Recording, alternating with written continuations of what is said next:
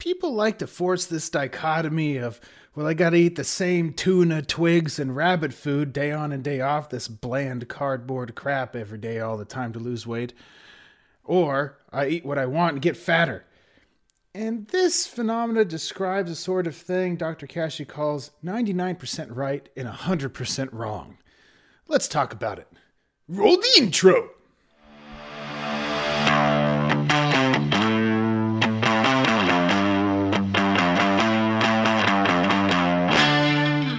Welcome to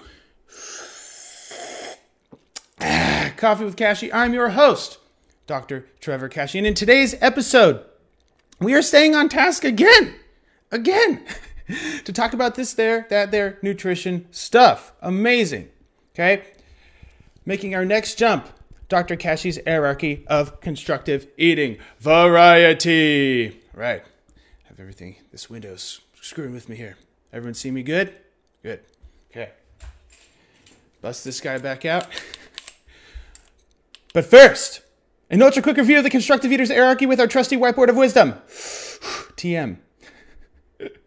Okay. All right. I'm in frame here. This is good. Enough. Literally getting adequate metabolizable carbon for what you need.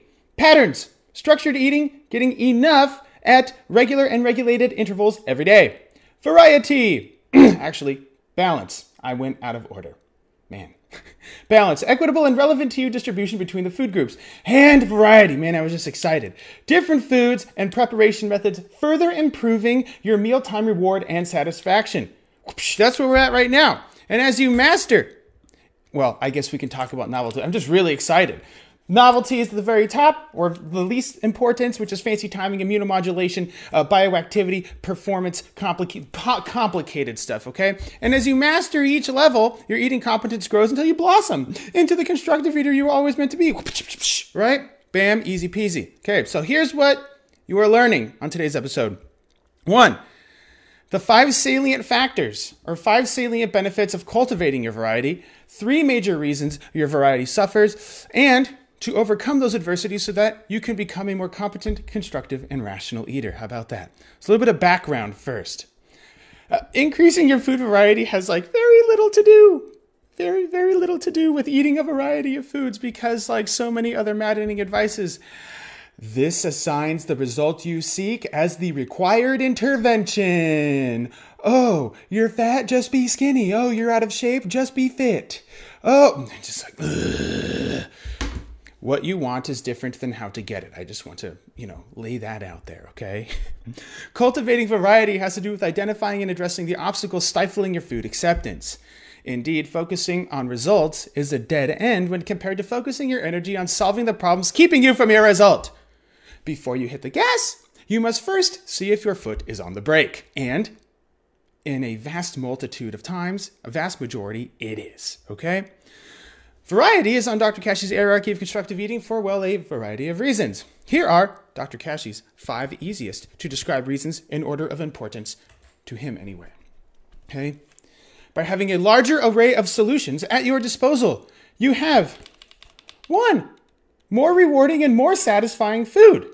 You have demolished cravings and eliminate impulsive eating.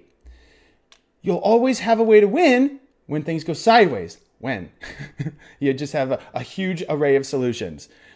You'll have more fluid transitions between social, cultural, and otherwise dynamic environments.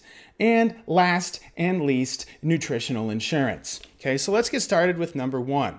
Numero uno. Greater food reward. How much you like your food and greater meal satisfaction. How content you are after a meal and how long you stay content. It just goes up, straight up, with a huge variety. It makes massive difference. Number 2. You wipe out cravings and defeat impulsive eating, especially when it's manifesting from the paycheck phenomenon. So see Dr. Kashey's episode on patterns for a more descriptive, analysis and critique and breakdown of that. By building the permission, discipline, and competence and trust, you end up knowing that you'll get enough for what you need. You'll get it regularly and purposefully. You'll have a solution to balance it perfectly every time.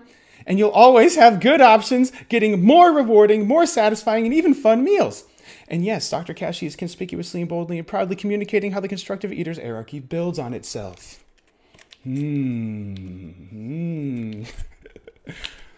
Okay. Number 3, you will always have a solution when things go sideways because anywhere there is food, you have a bona fide way to win. And absolute worst case, there's a difference between urgency and emergency. And if it's an emergency, dial 911. If it's urgent, you could probably wait, okay? Number 4, you can fluidly transition through and continue progressing in new cultural environments, other dynamic social situations, doing and trying new things with confidence of knowing that everything is going according to plan, even when doing something new. I think that's pretty cool. And then last, and of least practical importance, nutritional insurance. Communicated best when generalized by the axiom, a little bit of everything keeps you alive and too much of anything will kill you. All right? So let's explore the problem a bit more. The problems are low food acceptance, and 2, the tyrannical food police and other cult zealots with megaphones, and 3, general negative attitudes towards food and eating. So let's address number 1 first, low food acceptance skills. This might be a little stimulating and spicy, okay? This goes back to when you were a youngin' and how you were raised to eat. To keep this simple and generalized, I can explain it thusly. I know that you see frequent claims that somebody hates a food or list of foods.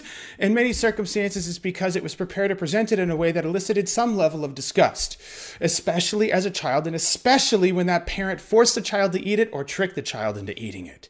And that child may have well been you. I'm sure you know what I'm talking about, okay? Therefore, this food and other foods like it end up getting categorized on a no-go list, effectively. Children throw fits when they are forced or tricked to eat foods that are strange to them, also known as picky eaters, and this only reinforces those sorts of behaviors through frustration, anxiety, and rebelliousness, okay? And this readily translates into most contemporary adulthoods. The picky eaters of the past are the bingy and particular eaters of the present.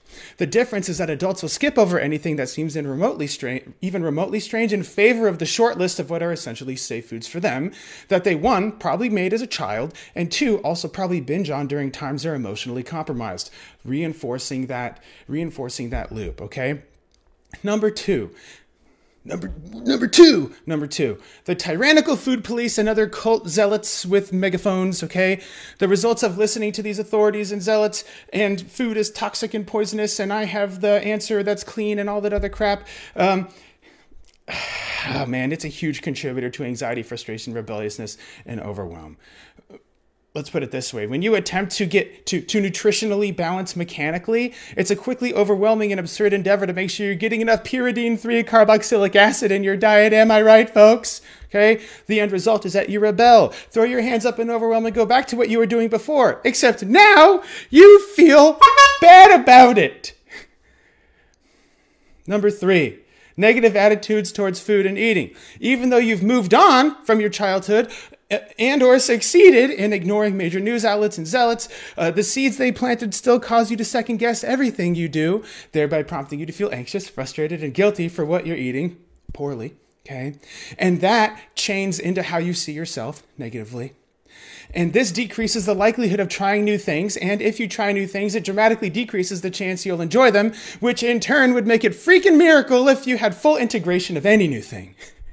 Indeed, this starts the nasty, self-perpetuating cognitive looping. When this happens, you continuously prove the observations about yourself are correct, thereby reinforcing your sabotaging behaviors. I got tons of fun videos on that in the other Coffee with Kashey episodes, so make sure to check those out. Okay, so let's move toward a solution here. Cultivating variety and food acceptance, right? And let's see if we see this. Oh, we have an epic whiteboard of wisdom now. Okay, so since I ran out of room, my other one, we're going to go with here. Here's the solution, right? Toward a solution. Cultivating food variety acceptance. 1, let it happen instead of forcing it to happen. Thankfully, as an adult with low food acceptance, you can readily develop constructive food acceptance skills rationally by drawing on your permission, discipline, and newly acquired eating competence. In other words, making your way up Dr. Kashey's constructive eaters hierarchy whoopsh, in proper sequence, fosters food acceptance automagically, making it easier and lower risk to expose yourself to new and strange things. You get enough food in total. You have regulated meal patterns, and you balance those meals logistically with satisfying foods you like. And when this happens, you start trying, accepting, and incorporating more things on accident. Instinctively. It's fabulous, okay? Number 2, with the other levels mastered, you have the integration of continuous but neutral exposures, okay? Neutral exposures. Humans will only try new things if they feel comfortable enough to try them. Therefore, they will only accept, let alone integrate, new things when they try them.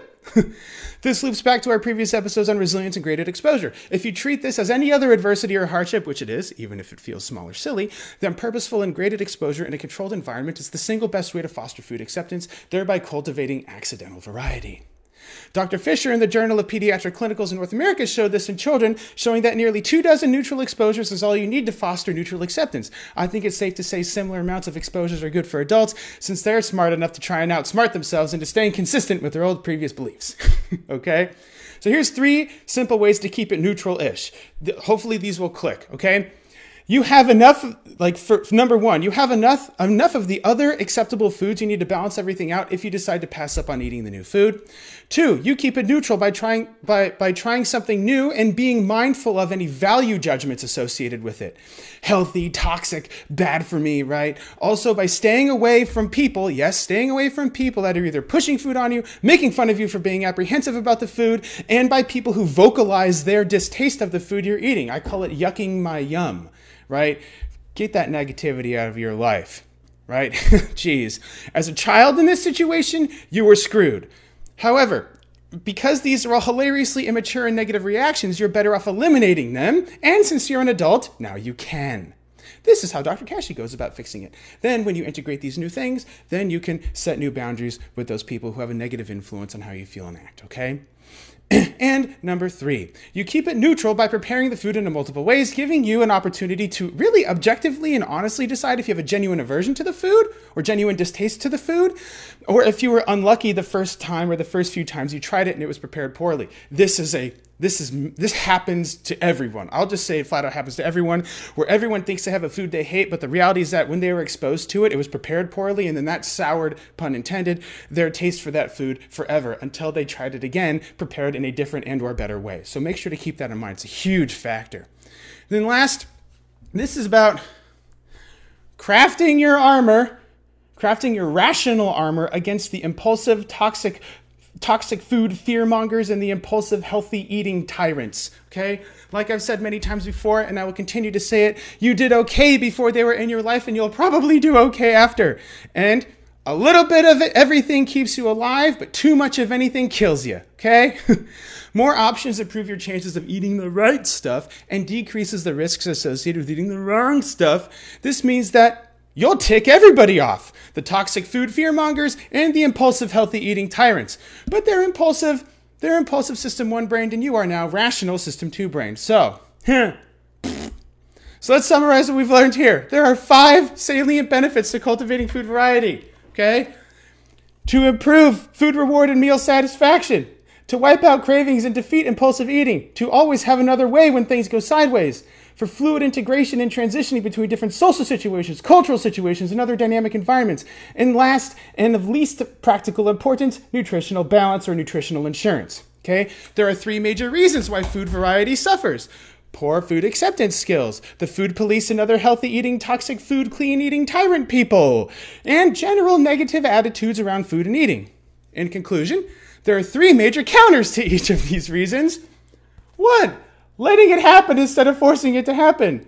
Continuous but neutral exposure to new stuff, and crafting armor, rational armor, against the impulsive toxic food fearmongers and impulsive healthy eating tyrants. Indeed, while everyone else's food and eating feelings are negative, like their behaviors are negatively driven by fear, guilt, shame, overwhelm, and frustration, you, by cultivating, embracing, and striving for variety, keeps you on the positive side and rewarding side of food and eating. That's a better side. Dr. Kashey thinks you should stay on that side. So if you're interested in becoming a constructive and rational eater, then tell Dr. Kashey by sending him a message and leaving him a comment, because he gets back to all of them. Want to continue having coffee with Dr. Kashey? Head over to iTunes to subscribe, rate, and leave a review. It is very much appreciated. Thank you, and see you next week. Dr. Kashey is out.